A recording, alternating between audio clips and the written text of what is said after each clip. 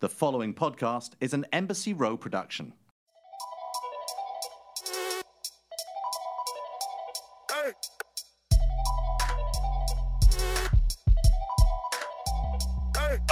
Welcome to the show.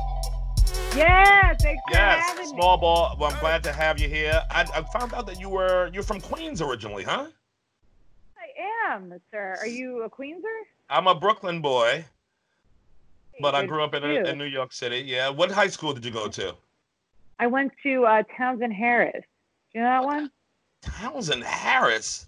Townsend Harris was designed by a man that designed prisons and was top 5 high schools in New York. That's how they got us. They got us right. They scared us straight. It's on campus with Queens College. So it was a scared straight situation? Scared straight. No, everyone's a nerd. It was 100% graduation rate. Everyone was scared. Everyone was just scared. Okay, No. so you grew up born and raised in Queens. Yeah. Immigrant, Colombian immigrant parents. Colombia. Yeah. Have you been? No, I would love to go to Colombia. Oh my God. Oh yeah. Have you been? How many times have you been down there? I've actually only been 3 times. I like to go to keep myself on my toes. My parents Nice. try to you don't know. You get thrown out there. You look European. Everyone gets confused. It's good. Yeah, they look at you like you're a foreigner. Yeah, for sure. I mean, if you heard me speak Spanish, sound like a Dominican made love with like a white woman speaking to a manager. So that's like my Spanish. It's just I would watch that. I would watch that whole thing play out. So you played soccer? Did you play soccer in high school? I played soccer in high school and then in college, and then I was recruited to go play in Rome in Italy. That's crazy. Now, first of all, how good was your high school team? Your high school team was good? Yeah, it was it was a garbage. It was like hot garbage. They were not a good team. Right. We were all nerds. Right. Very nerdy. So everyone was just like happy to be there. And I basically had like quit and was sort of I was surrounded by very smart people, everyone that was going to go to Ivy Leagues, and I was like, I'm going to be a janitor. So I didn't really know how to contend with that. And I was like, okay, let me give up on sports. And then I managed to get a full ride to go play at Queens College, which is the neighbor to Townsend Harris. Okay. Because I was like, reach for the stars. And then I just had an assistant coach that believed in me and was like, hey, I have some connects in Italy. You should go. And that's what happened. Yeah. I also had like a little buzz cut. I looked like all the players. I assimilated very well. Okay. And what inspired you to play in the first place? Do you have other family members who played, or was it the women's team? Oh, it was my dad. It was my dad is essentially all of the U.S. women's team in the body of a effeminate Latin man. But I know he played and he was really good, but then he was too poor to play. And so I sort of had too poor to make it. To make it, okay. Yeah. Like he was very good, but to leave Colombia because he worked for like the IRS of Colombia. He was he was going to go to like Prague to go study there, and then he accidentally got my mom pregnant. So not that smart, huh? I'm sorry. Yeah, not that smart. Smart enough to follow nature's path. I don't know what I'm saying. But no, he played, and so I was surrounded by it. But I also had that natural thing. I think like when you get older and you're kind of like, how did life lead me here? It was like, oh well, I also naturally really enjoyed doing it. Right. And you have the ability to do it. Yeah, it's kind of like with comedy too, right? It's not like anyone's like, oh, that's the job I want. That'll be super lucrative and easy. It's just like I can't shut up, and I can't stop kicking balls. How old were you when you went over to Rome? I must have been 23. But then that story also ends really shitty because they basically lost sponsors, and so they dropped the internationals that year. And I was like, okay, great, I'll go play for the Colombian national team, see if I get a tryout. And when I was supposed to go try out for the World Cup, I got pneumonia. So I missed the tryouts. Yeah. And then I would turn 24 that year. And I was like, I guess I gotta, what pays women better than sports? It's comedy. So I'm laterally jumping off. Okay. So you switched over from the soccer to comedy. And was that like a gradual change? Did you do both at the same time at one point, or? I was doing both at the same time. So when I was 19, I was doing improv and sketch and stand-up, blah, blah, blah. Where were you? Yeah, New York. Cut my teeth in New York City. It was I was at the Magnet, UCB. Yeah. Kind of doing all that stuff, doing the trainings, lots of pizza at 1 a.m, lots of hanging out with people that are 15 years older than you. But I was a baby, and everyone there was a sad theater person, and sort of what I wasn't getting from soccer, I was getting from improvisers, which was just an idea of art or just being surrounded by creativity, whereas athletes, I think, are very disciplined and know to stay the course and not to change lanes. So I was kind of trying to juggle both at the same time, to the detriment of both of the soccer and comedy. And so my senior year of college was like, I'm going to commit fully to soccer. Did that, got recruited to go play in Italy. I was like, amazing. And then the whole shitstorm happened of like losing the internationals and then getting pneumonia. And I was like, well, I've been doing comedy and I really enjoy it. And also that thing happens with like, you're trying to do other things. Like if I could have been a lawyer, I would have been, you know what I mean? Like I tried very hard to not get into it. And was just like, not to be a lawyer. Yeah. It's like, I guess I'm going to have to do comedy. And it sounds like you like performing in front of people. All the things you named that you would do, even like what you want to do, a defense attorney or something, if you were a lawyer? Yeah, if I was a lawyer, I would just be the trash talking lawyer. I would be the OJ lawyer all show, just kind of like. Yeah, you want to perform. Yeah. No, it sounds like performance is your addiction. Yeah, oh God, that didn't work. I mean, we want to get into addiction. Ooh, yeah. What do you like work? You like working until like 10 p.m.? Is that your jam? Well, comedy is my full-fledged total addiction. And sex. Oh, okay. Yeah. Let's get out of here. Maybe I could call that other Rod from Trinidad. There you go. I want that dude to change his name, by the way. I'm the only Sherrod. I messaged so many men, and can you imagine messaging someone and they open that and it says, "Hey, are you for small ball?" I mean, I've really opened Pandora's box. That's funny shit. So when you went to Italy, was that a heartbreak when you went over there to play, and then the league fucking threw in underfunded, or because the men kept playing? Didn't the men keep playing? It's the women kept playing too. It's just, I mean, here's the thing too. It's a veil of secrecy, right? So like, there's different layers when you get signed for a program, right? There's people that have their contracts, it's done. Like, there's no way. I mean, you could break a contract, whatever, but you're there and things are happening. I was I was here. I was teaching in Italy. I was near Rome, but I was touring because it was like you're teaching English through theater. So I was kind of like, oh, I'll make those pennies while I'm here, and then I'll go at the end of the summer and start my preseason. But I haven't signed a contract. It was all word of mouth. It was like very, also culturally, like very like, oh yeah, no, get in, like yeah, oh, can't wait. And like I had housing, quote unquote, like I was supposed to say, like I was in communication with people.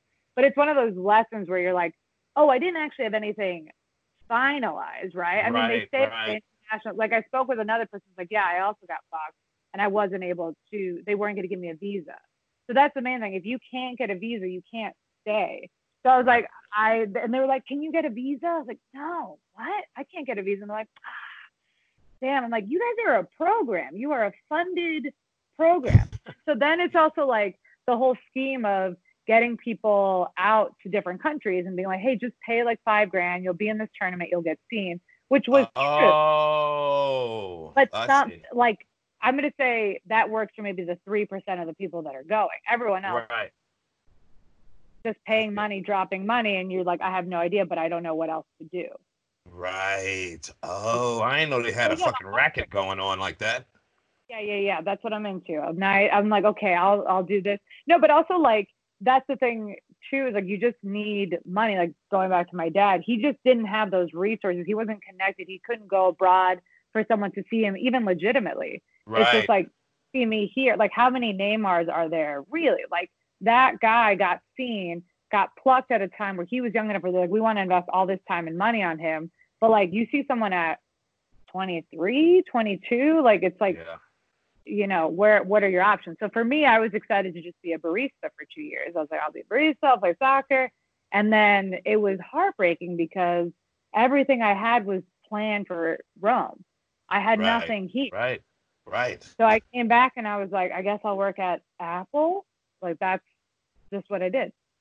So do you think like kids outside of this country have better opportunity to go pro in global soccer than American kids because they have quicker access to it, or people are really scouting over there? I mean, it's different, I would say, for men and women. For women, for sure, if you want to play at the highest level, it's here. You go to Japan. I mean, there's other places like Iceland has really good program, Sweden. But it's like, you stay here. This is the number one team in the world. It has been for years. Like, this is where you want to be to get recruited, picked up. I think in terms of like having a legacy and a bigger career and having something that's got like billions of dollars in terms of just numbers, men outside of America have a better chance because there's just more programs.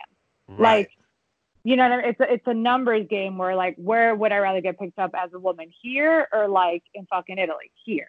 If I'm a dude, I'm like, I'm going to England. I'm going to go get picked. Like all these international little boys, they get sent to England, to like Germany, right? That's just where the programs are.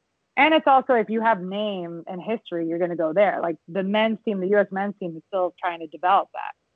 So it's like you can either help develop a program, or if you are a Neymar, like if you got a Neymar, send that kid to England.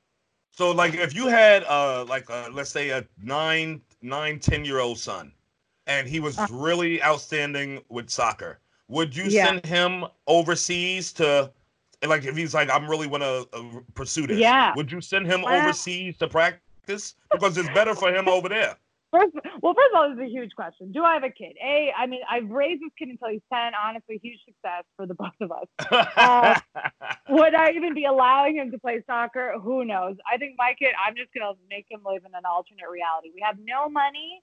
There's no sports. That's such a big question. How would you, like, you'd have to gamble upend your whole life and trust that your kid can do it at such a young age. And I don't know if you've met child actors, but they're 70, 30, not fun. You know, they got a lot. They cannot be fun. Yeah, and they can go the wrong way.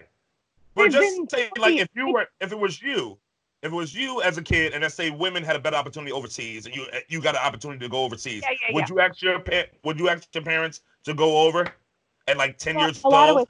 But in a lot of ways, that's what my parents did, right? They brought me to this country because they're like, you're going to have a better chance here across the board, across sports, academics, all that. Right. So, like, there is that element. That is foundationally, I'm like, I can't even imagine changing countries and going somewhere else. So that's my bias for the question. Because I'm also scared, like, that is a huge move and so much pressure to put on a kid at such a young age. Like, my point with the child actors, like, it's so much pressure at such a young age. Like, I can't even imagine having to make the decisions I'm making now at 6. Yeah. Like, that's crazy to me. So, like, if I felt like there was enough promise, you know, obviously I want my kid to have the best chance, but it's so tricky. Like, people ask me this all the time. They're like, what should I do with my kid? And I'm just like, are they having fun? Are they the best on their team? Make them be the worst on their team. Like, find a team where they're the worst, get an individual trainer and you know, really plant the seeds for them. But like, that's a huge move to go from, like, there's that kid that I think left Israel or Iran and now is in England. Right. And he's 6. He's that jacked kid that's got the 8-pack. He's like literally 7 years old. And they moved. And his whole job as, like, since he's been 3 years old is bodybuilding. And now he wants to be the number 1 soccer player in the world. And he's amazing. And I'm like, okay, that kid, yes. We should move. Like a phenom like that, yeah. Yeah. You got to go. That's like, you have no other purpose on this planet. Forget it. You're good at the piano. We're done with the piano. You're going to, you know what I mean? What's that? You like to cook? No. Done. Out of the question. But if your kid, if I always think the barometer is the kid's having fun and really interested and want to do it, then fuck it, I'm behind you. Yeah. I don't know. Some of these parents are push the kid. But if your kid really wanted, like, if you really wanted to go, you think your parents would have let you go to Europe? Let's say you wanted to, England had a program for women soccer players that was top of notch. And you're yeah. 12 years old, and you're like, I really want to do this. You think your parents would let you go? Yeah, I think my parents probably would have. They would have been like, honestly, we don't even hang out with you that much. Go have a good time. But I specifically was such a nervous kid. Like, I quit playing soccer for 2 years because I was playing when I was 12. I was playing against like 20-year-olds on my team, like 20 or 30-year-olds. Like, I remember I was defending a woman that was pregnant. Yeah, because I was the youngest. That was pregnant. She was pregnant, and she wasn't like a young pregnant. She was like a lukewarm 23. Like, she was like she was in the zone. That's an extra person on the pitch, ain't it? Yeah, that's an extra person on the pitch. At least. Right. But I was like hanging out with these people. I didn't even know what was going on. They were talking about like blowjobs and parties, and I was like, I love blowjobs. I thought they were. So what team was this? This was not your school team. What team were you playing on? Like some outside league? This was like an outside league. Yeah. So to be fair, I played in my high school team, but that wasn't like what got me to where I was. Like right. You have to play. You have to be the worst person on the team, like you just said. You wanted to be the worst person, and right. And so the high school team was like one of 3 teams. Like at one point, I was on 4 teams. Wow. But I quit because I was the youngest on this team and was so intimidated. So I think thinking about sending a kid abroad, I'm like, okay, how old are these people, right? Because they're like, some of them are 13 playing with 18-year-olds, right? Or even, I lived in Cambodia for a minute, but I was in Cambodia. Right. Yeah. And I played soccer with these kids, and it was a program, right? So they're all like, they're all living there. There's housing, and some of them are like 11, just totally abandoned there. Some are 17, and I'm like, the 11-year-olds have no business hanging out with these 17-year-olds on supervised. So for me, as a potential parent in the situation, I'm just like, I need to know what's going on. And the other thing is, people love to be vague.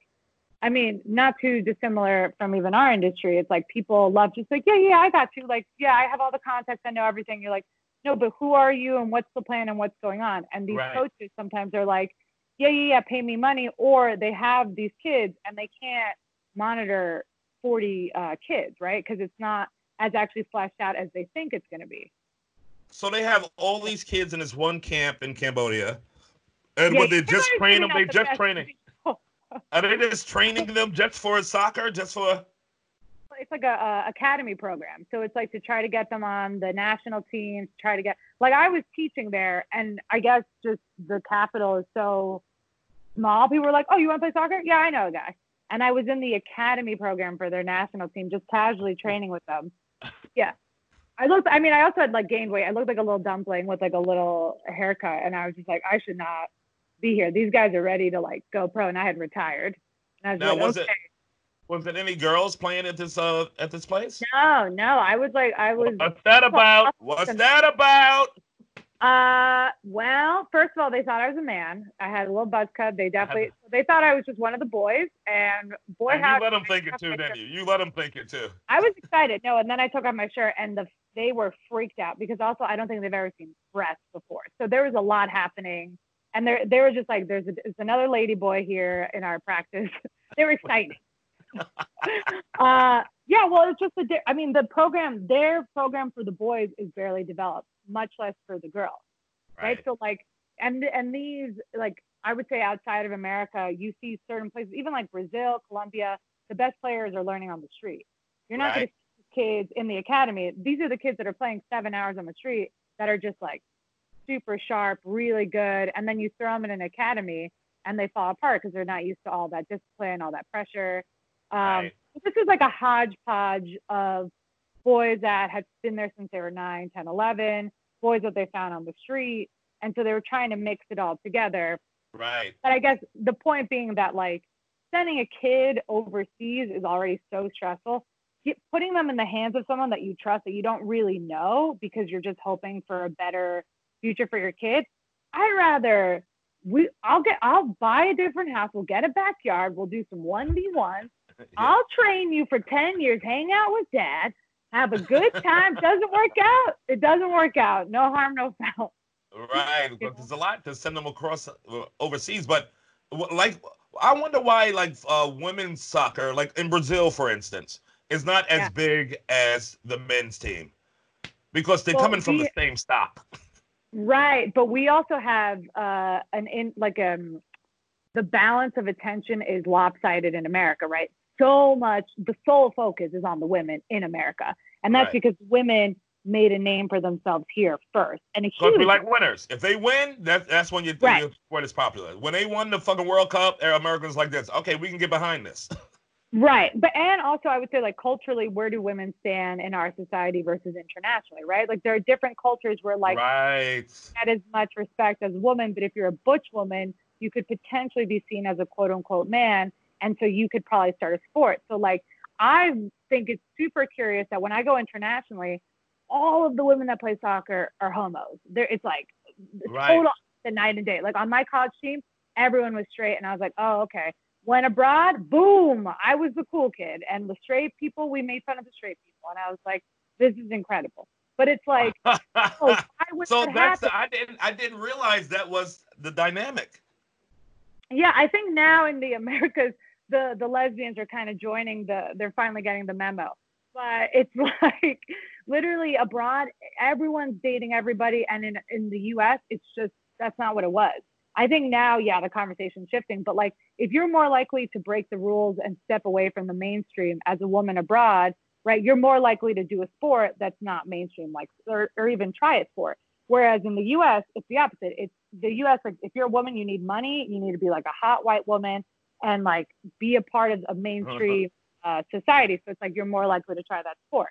So the fact that I even did soccer, it was the opposite here, because it's like I did it because of my dad, who's a Latin man who, of course, in Colombia, surrounded by soccer. Like no one in my family, I am the first and only woman that has played soccer. Like my dad is just very unorthodox as a Latino, like just very about women's rights. He's like, have you heard of Lucille Ball? I'm like, yeah, Dad. He's like, I love her. Love Lucia. Amy Poehler, love them both. I'm like, two different people. But he's like very open about that stuff. So he's like, you should play soccer. Of course. I'd love that you're playing. I'll train you. But any other dad could have potentially not done that. And on top of that, like in a different country, I actually probably would have been more encouraged by just being on the outside of society to have tried soccer. Right. So it's all like interesting. So is it weird? Like, is it hard for a straight woman in Brazil to play soccer without everybody thinking she's gay? Yeah, they're doing fine. I mean, I think also culturally for women, it's like, I think if this were true for men, I think it'd be a little bit more difficult just because it's harder in terms of like within society for a man that's straight to be seen as gay. Whereas like, I think a woman, if she's seen as gay, it's not like men are going to stop hitting on her. Like she's gay, fine. We want to at least watch. Like I'm fine. Yeah. I'm fine. I'm not trying to date men. Again, my site's full of messages right now. I could be small ball. That's what they say. That's right. So why is like women? So women's soccer is so big in America, but men's always trying to catch up, can't catch up. But meanwhile, they're still making more money than everybody. Oh yeah, that's good question. I think it's fair. What do you think? Well, okay. Well, one, obviously it's a bummer. I don't know if you heard of the results that came in, but they basically haven't changed any of the laws, and they supported FIFA. The last ruling I heard was FIFA is one of the worst, like the most corrupt pieces of shit. The FIFA makes the Olympic fucking board look like. Yeah, I mean, they are just corrupt as fuck. Like, short of walking around with suitcases full of money, I don't know what else they can do to perpetuate that. I mean, man, look, right? You got because they dream themselves to the Congo, telling the Congo they might get the World Cup. Get that suitcase ready. Meanwhile, Congo ain't even on the list. Japan gets to this shit. They some dirty fuckers. No, and it's like, I mean, not even getting to the stadium conversations, right? There's this artist who takes photos of all the empty World Cup stadiums and Olympic stadiums that are just no longer used, that are just like dumping grounds and shit shows. I mean, sports in general, right? We're talking about a system that's, founded on, there's a lot of tradition. There's a lot of, I think, problematic conversations that haven't been checked for a couple of decades, right? We may have some sexism that's just inherent within society that we have to and racism. And racism. Let's definitely in not soccer. love racism, right? You know, like, so there's a lot of tricky conversations that it's like an intense stew that no one really wants to talk about, right? Like, no one wants to talk about, oh, yeah, what are these race dynamics? What is going on? Why are these women getting paid less? And actually, their World Cup finals are the #1 watch finals in U.S. history, men or women, and there's just nothing happening. You have all these women. It's like the stereotype. Have you seen that meme with Ed Sheeran and Beyonce, where it's like what women have to do to be seen, and it's Beyonce in this beautiful pink gown performing next to Ed Sheeran, and it says what men have to do, and he's just in a hoodie, and it's like he didn't. Men just got to show up. They just got to show up. They just got to show up. So you know, it's insane that it's so boldly in your face how different it is, and like yes, the numbers, you know, are different. You can't fully change the system. You can't pay maybe exactly equal right within the first year, but there's no process. Like the numbers are so drastically different between men and women. Like what I was trying to make when I was trying out for the U.S. Pro teams. First of all, there's only 9 U.S. women's pro teams. So fact check me on that. I think it's 9. Men, I believe it's 23, and there's there's nothing more. Right. So you just have way more of an opportunity to be on a team as a man. Right. And that's in America where women's soccer is bigger. Correct. But you have to remember too, the pro league in America folded because they were paying women so much. They're paying one woman like millions, right? Versus someone who's a nobody, they were paying them nothing. And so there was no. They gotta have some type of salary share cap thing that's going on that everybody gets. There's got to be anything. Like, I'm not saying I'm a finance person. Again, clearly not a lawyer, clearly a ding dong that just kicked the ball around. But like the fact that there's a great documentary called not Kicking and Screaming. That's Will Ferrell. That was a good movie. It's a great documentary featuring Will Ferrell. I believe it's called Kicking and Screaming. It's a doc in Sweden. Marta's in it.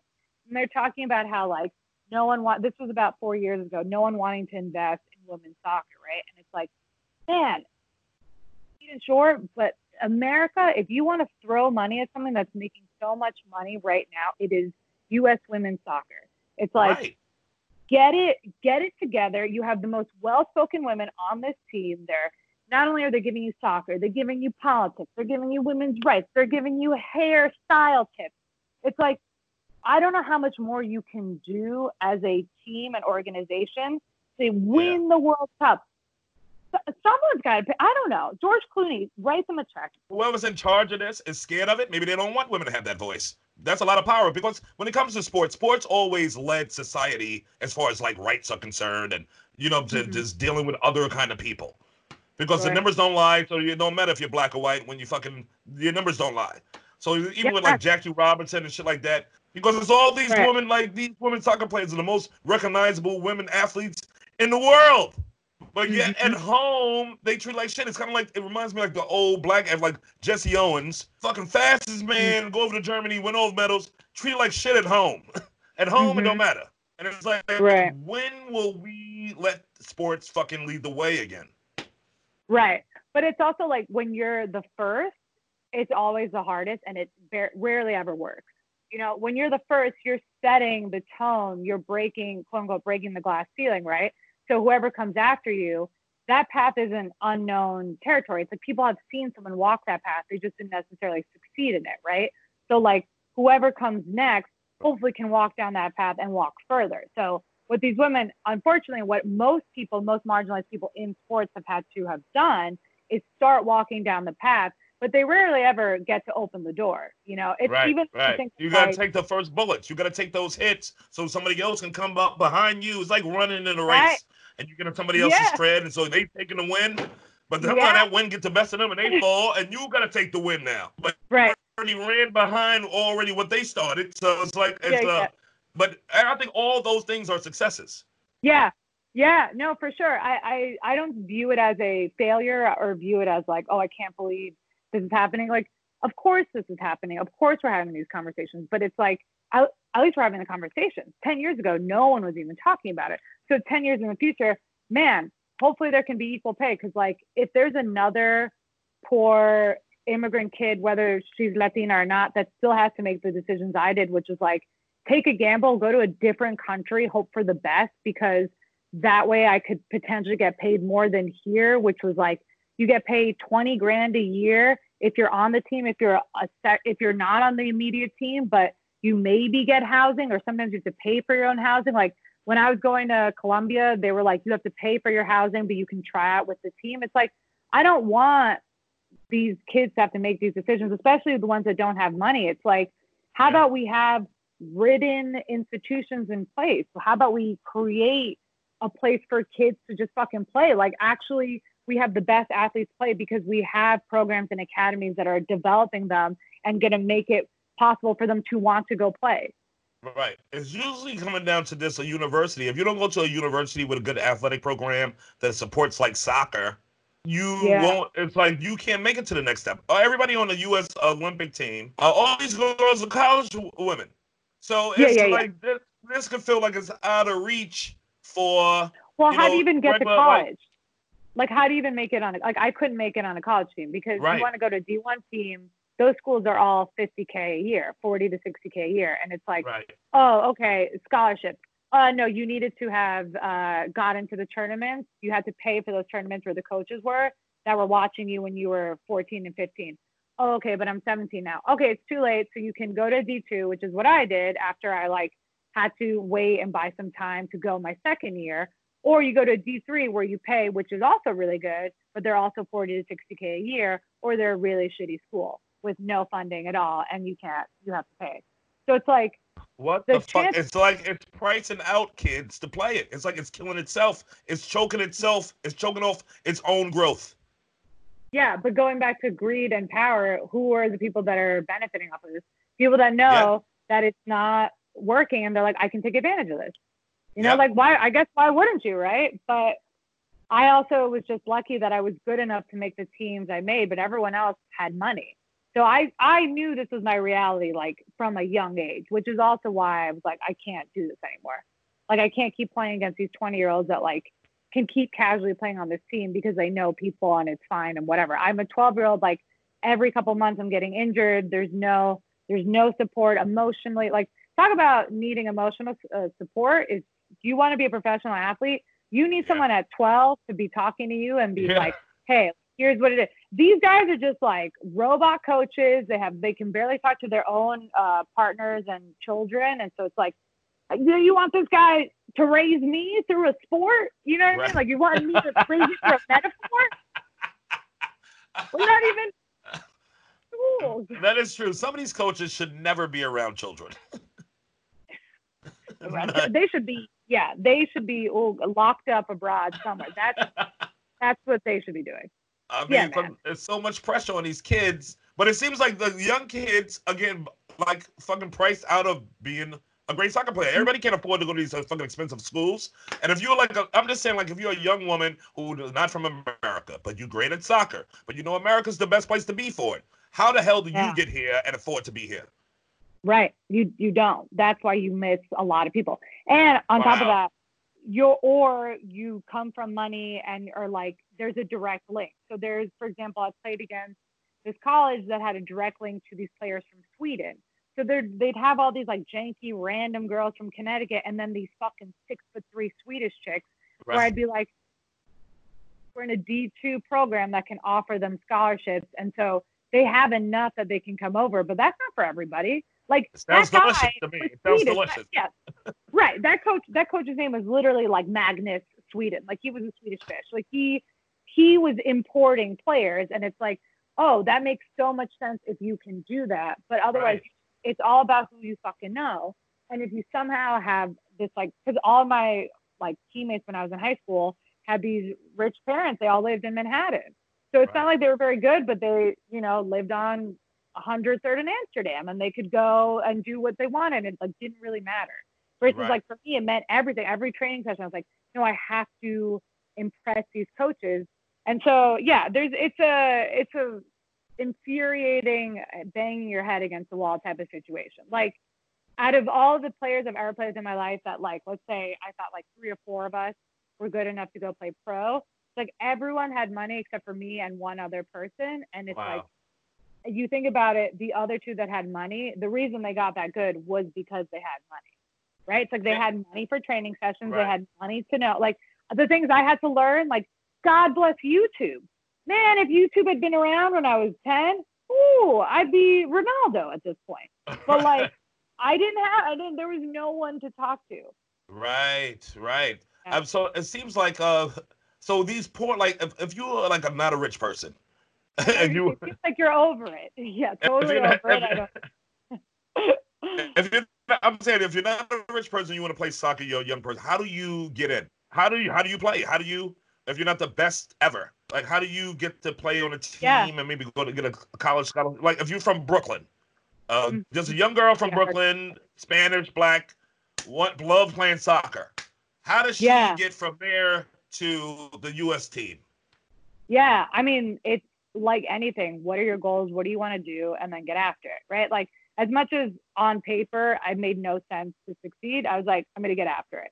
So I think with anything you want to do, what are you trying to do? What are you coachable? Can you learn and become the best player on the field? Can you become the best player in your county, in your state, right? Like, all of that stuff is just putting the work in. Look up drills. And I mean, the internet is a beautiful place. Like, it's the same thing with comedy. You want to make something, you have a phone.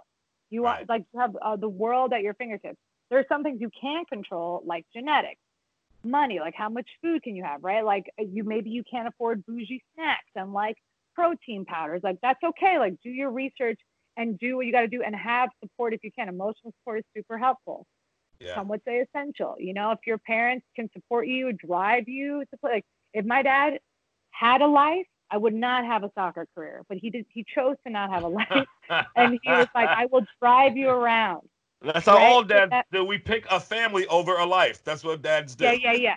Which is why I'm not going to have a kid that's going to last until 10 years old, because I'm going to be like, pick a different family. I got things to do. So I think it's just like, you have to understand where your limits are. Like, what can you actually do, right? You could be the best player in the world, means nothing if you cannot get to a game. So like, some players, they have jobs, they do that. But like, I think it's just it's about staying focused and not feeling bad for yourself, right? Like, everyone understands the hustle and everybody knows that it takes work to make the dream happen. And if your dream matters that much, then get after it. And who's to say you have to be on the U.S. Women's national team? You make your high school team, that is huge, right? Like, if your goal is to just maybe even just like have fun, meet other women, like, I think a lot of times too, sports is a really helpful way to connect with people that's not just in a drinking environment. Because a lot of times, like, I'm getting soft and squishy. Like, I need to like do something with other people that actually engages something else than just drinking. And I think that's a really good way to make friends and like stay healthy and fit. So I think it's just figuring out your goals and what are your resources. That's my very robotic answer. My mom answers like, go have a good time. Go have a good time. Yeah, but a lot of these schools, they're losing their fucking money for all these extracurricular activities like soccer and baseball and basketball. You know, some of these schools are just holding on to football if they can. And so even some coaches got to pay for the equipment and stuff for these kids because they ain't even got enough equipment. So how do we fix that? Do you have any suggestions? Call your local governor. Well, that's also like, that's sometimes the argument's like, it's interest, right? It's where people actually want to put their money. What do they want to do, right? Because maybe it's like fundraising. Maybe we need to fundraise for this program, and that's how we can kickstart and get a name after ourselves. Like, how do we get momentum to get people not only interested, but also money in our pockets? And then there's another element of like, teachers sometimes get fucked, where their school's like, no, we're stopping here and there's nothing we can do about it. So like, in terms of actually giving out money to sports, right? Private schools are set, they get to charge money. I can't speak to funding within a school system, but I can speak to like having a hustler mentality and like, you're not getting money? All right, cool. It's time to sell some like ice cream on the sidewalk, because that money goes a long way. You guys want to go to Florida for a trip? Guess what? Every Saturday, I'm going to see you guys from 9 to 1, and we're going to sell some stuff every week, and we're going to get to know each other as a team. We're going to make some money. Because, like, I think when you're not bound by rules, there's this really cool thing that happens where you can just start imagining and believing other things, because you're not like, there's a way to do it. Like I didn't know, oh, I had to get like an internship at SNL. I had to do this. I didn't do any of that shit. I just opened my mouth. I was like, well, this is good. So like that thought was how I did soccer. It was like, I don't have money, but I can make and hustle and do other shit and then throw that into my dream. And so I think for those programs, it's like every program is different and funding is different and how people are allocating shit. It gets murky and fucked, and there are people that take money and steal money. But it's like, you guys as a team want money. Guess what? Let's all take some ownership, and who's going to step up and make some money for the team. Yeah, we always had fundraisers and shit like that. We were selling candy and all that. I went to a private school too. Yeah. But all the teams had to still sell stuff just to get, revenue for the team, just so we can have jackets or shorts. Yeah. Right. Totally. And it's like, I think because you do that when you're quote unquote, do that when you're younger, but it's like, you gotta, that never ends. That never ends. That never ends. You still gotta keep that hustle mentality, right? Yeah, for sure. Did you guys get good jackets? Yeah, we got jackets. Yeah, I hear you. There you go. Now, does a women's soccer need like a David Stern? Because David Stern, he gave birth to the WNBA. Because he had the NBA. He believed in this the women's league. He actually believed in it. Gave money to it. Gave a lot of money to it, and gave birth to it. And it's still around today. So does like women's soccer need something like that? Some dude who is already in men's soccer is like this. I know what I need to do, and I'm going to really invest some money into this. Sure. I mean, I think women's soccer maybe needs like a RuPaul or something. They just need someone who's like a star at marketing. If RuPaul can sell drag, he can sell anything to mainstream America. So like whatever the disconnect is, whether it's just people like not wanting to hear women or like it's scary to give a woman power, whatever that is that's slowing down the movement. Yeah, obviously, if someone drops a ton of money, that's going to be helpful. I think having someone like a David Stern, having an ally is a great way to get the conversation started. The more people you have on your team, the more the movement keeps moving. And also, like, money speaks. So if you can get like serious coin in your back pocket and it's like, why don't we start designing cleats for these women? Why isn't this happening? Yes, shoe deals. It's like, I think that's something, I feel like American soccer is scared to have as far as the professional soccer league, is scared to have the women bigger than the men in this country. Yeah, maybe. And that's more a question of like, are people able to confront maybe their own internalized like racism, sexism, homophobia, right? Because payment will have to reflect that too. It'll have to be a whole nother discussion because now you have these women who are bigger names than these dudes. They were just bigger names. It's as simple as that. So you got to pay accordingly. Mm-hmm. Well, also, it's not like, oh no, what if their names become bigger? These women are bigger names than men's soccer. Like, Lynn Donovan, great, sure. But like, minus the internationals you're bringing in, these American women, the fact that Megan Rapinoe still doesn't have a cleat deal to me is insane. Like LaBelle Rose has one for New Balance. She's got this like a rose red thing happening. And I'm like, great, more of those. If Wayne Rooney can have a cleat, everybody deserves to have a cleat. Right? Give it to everybody. I'm shocked that like everybody on the U.S. team don't have some kind of sneaker deal, some type of athletic apparel deal. Her big thing was she made this show that she toured with her wife, Glennon O'Doyle, the Wolf Pack, where she talks about her retirement plan and how she was standing next to these two pros and they were talking about where they wanted to invest their money. They were going to become venture capitalists after retiring. And she's like, oh man, I don't know if I can afford my mortgage.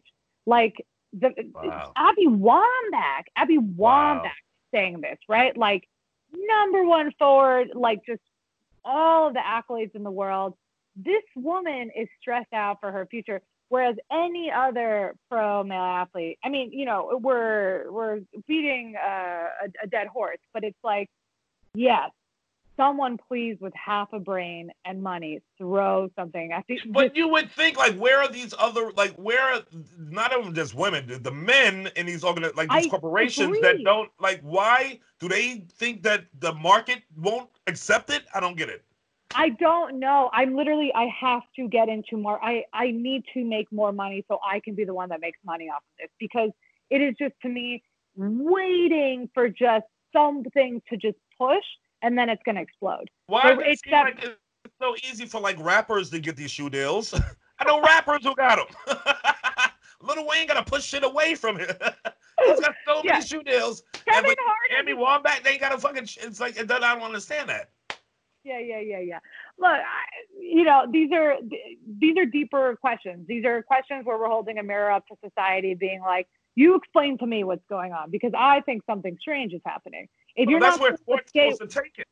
Sports supposed to lead the way in that. It's like sports money should just make money. You know what I'm saying? I'm in 100% agreement. It goes back to the idea of like internalized sexism, internalized homophobia, right? Who's leading these causes? First, it was Mia Hamm, right? Now you have like a bunch of butch gay white women. God forbid they were women of color. I mean, let's not even talk about the fact that there's like 2 women of color on that entire team, and historically just dismal record for having women of color on the team. Like, okay.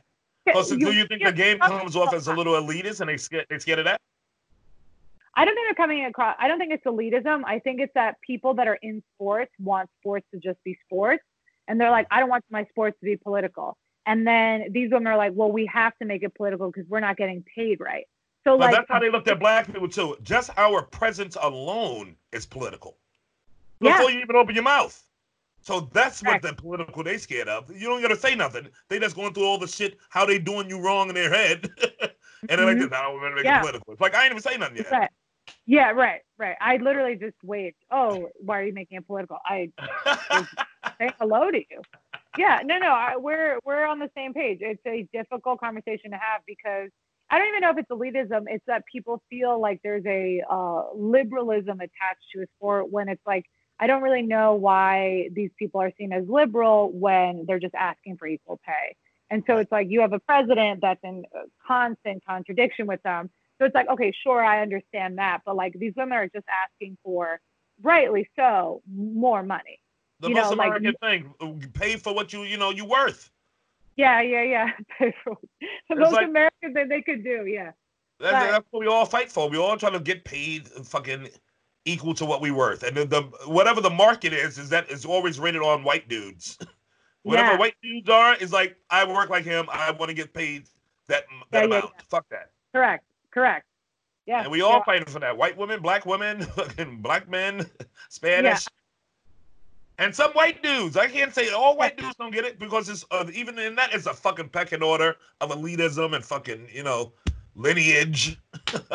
Yeah, no, and if you look at anything to do with deep money, like real money, there's just things that we don't see what's happening in the background where it's like you have to take these women. There's no, it's very clear what's happening. There's no like, oh, maybe it's like, no, we want our money. And they're not beating around, but they're being very direct about it. And so it's like, why are they got to be so intense? And you're like, well, I think we need to start looking at how people are receiving information from women, and are they being intense? Are they just being direct? Are they, why are they doing a lawsuit? Well, they need to get paid accordingly. Right. And the people that are in disagreement are very much in the pockets of FIFA or like in FIFA. So I mean, this whole conversation. Every group went through that kind of shit too. And it would have to, and we're going to continue to always do that shit. Right. It's never ending. No, this conversation, I'm like, what am I doing inside the house? I got to go outside. Like, scream at some people. Forget Corona. It's, for lack of a better term, infuriating. And I think I am being relatively calm about it because I've come to terms with that kind of stuff. And I'm sort of now in terms of what can I do, right? And it goes back to the question, like, what can a little girl do to go play soccer? Okay, bare bones, here's what you can do and here's how I can help, right? Like, for me, my plan is like, I want to be a coach because I can speak on an emotional level to young boys, to young girls. Yeah. I can make them laugh. I can also make them dope soccer players. So maybe that's my scope and where I want to go. Right? I agree. Yeah. I'm like Megan Rapinoe. For her, I am the captain of the U.S. Women's National Team. I have to make this better for the future players. I can afford to do this, and I will go and do this. So like, what's actually in your power and what can you do? If you are a man that's got a ton of money, boy, do I know 23 women that could use your help right now. You like sports? Perfect. These are the women for you. I agree. So I think it's just like, what can you do as an ally? What can you do as being in the bubble? What can you do as lateral to the bubble to actually create change? Yeah, I think everybody can do something on their level, and we can all push it forward because it needs to be pushed forward. I think sports are an important thing, definitely in a young kid's life. Even if you don't play it, just watching it and understanding this teamwork and team play and fair rules and shit like that is all important. It's all part of growing up. Yeah, and losing. And losing. So you learn that you can't win them all. You never lost. Yeah. Huh? I always won. Yeah, I always won. So good. That's why I had a great professional career. Did you have like parks in Queens where you used to go to play? Like, where did you play around there, like as a kid? Yeah, Flushing Meadow Park was a big park there. But I also lived near Juniper Park. I mean, also it's just like concrete. Like my a lot of concrete playing when you're a kid in New York City. We played everything on concrete. Yeah, that's I think also what people don't understand. Like, why aren't there more players from New York? We didn't have a lot. Like my agility ladder was the car. There was a car that parked and left really bad grease stains that were sort of far enough away to be kind of like an agility ladder. So I used those instead of paying for an agility ladder. The grease marks were my like markers for where I should do sprint. So I was like, okay. I was telling I had another soccer player on a couple weeks ago, and I was telling him that now when I walk around New York City, what I didn't see as a child, I see more people playing soccer. But it's always an intense game going on at like lunchtime in like Central Park or in the West Side Park. Like delivery guys. Delivery guys all meet up, all Spanish dudes, South American dudes. They all meet up and they play some of the best fucking games, matches, and then go right back to work. Yeah. On the weekends, they come out. Yeah. Right across from Sheep's Meadow Pub, the Sheep's Meadow area of Central Park, like right across from there, is like the most intense fucking side. I sit there on my bike and just watch. Yeah. No, it's. I think there's nothing more fun than watching people genuinely try at something. Yeah. So like when you see two sides that are very invested, because there's like the shitheads that play, but they don't really care. Maybe like one's really good and the rest are bad. But when you see like 10 people just going ham and they suck or they're like, but it's intense. It's amazing. It's so much fun to watch, man. Some people don't understand that soccer or football is so much exciting. It's so exciting to watch when motherfuckers know what they're doing.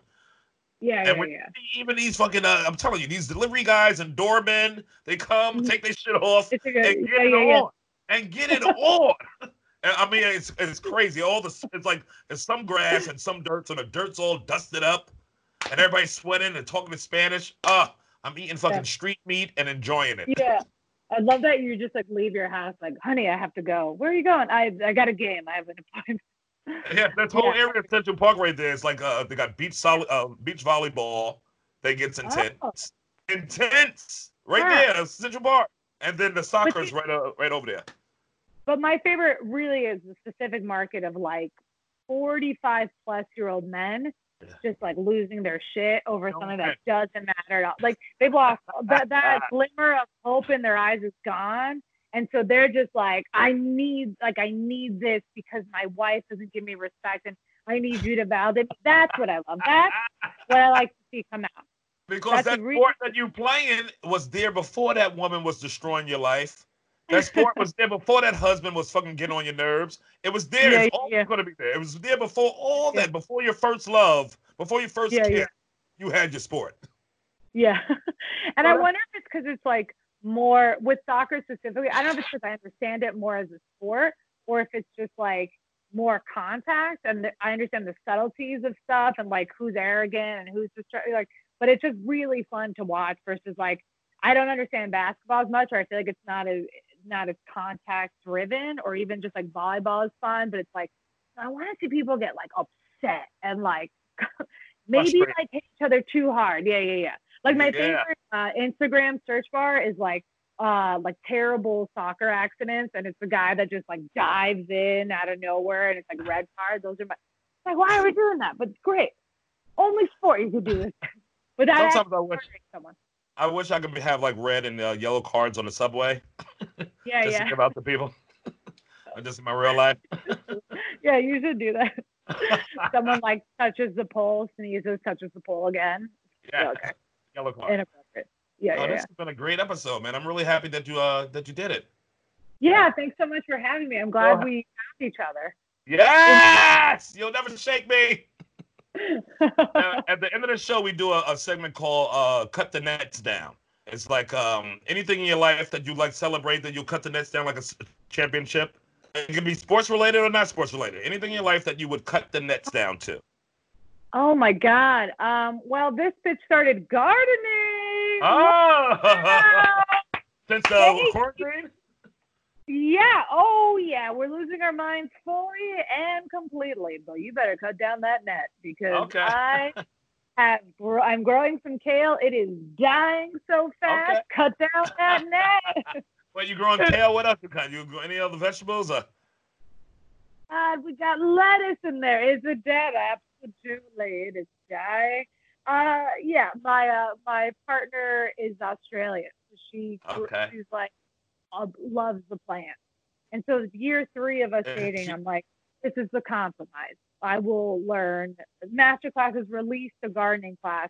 I will learn. Me and Rob Finley. Check it out. Has nothing to do with me, but am I promoting someone else? Absolutely, I am. So you got a quarantine green thumb. That's respectable. Yeah. Well, quarantine again. I've absolutely destroyed everything I've attempted to grow, but I have a thumb, and it's in quarantine, and it's up my butt. Thank you for doing the show. If you wanted to do some pluggy plugs, where can fans find you? Oh my gosh, you guys, you want to watch my stuff? Go on the Instagrams. I don't know if you've heard of it, and I am at Colonial Manface because I look like a colonial man. Podcast. That's all right.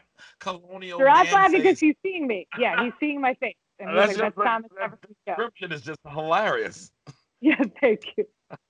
It's terrible for anything except for comedy. Yeah, so if you want to check out some stuff, I have stuff there. You know, I do a lot of short films. You'll find it. That's your one-stop shop. Thank you. Thank you for coming on. I really appreciate it, Small Ball. We love you. Oh, we love you. Thank you for having me. Thank you. Hey.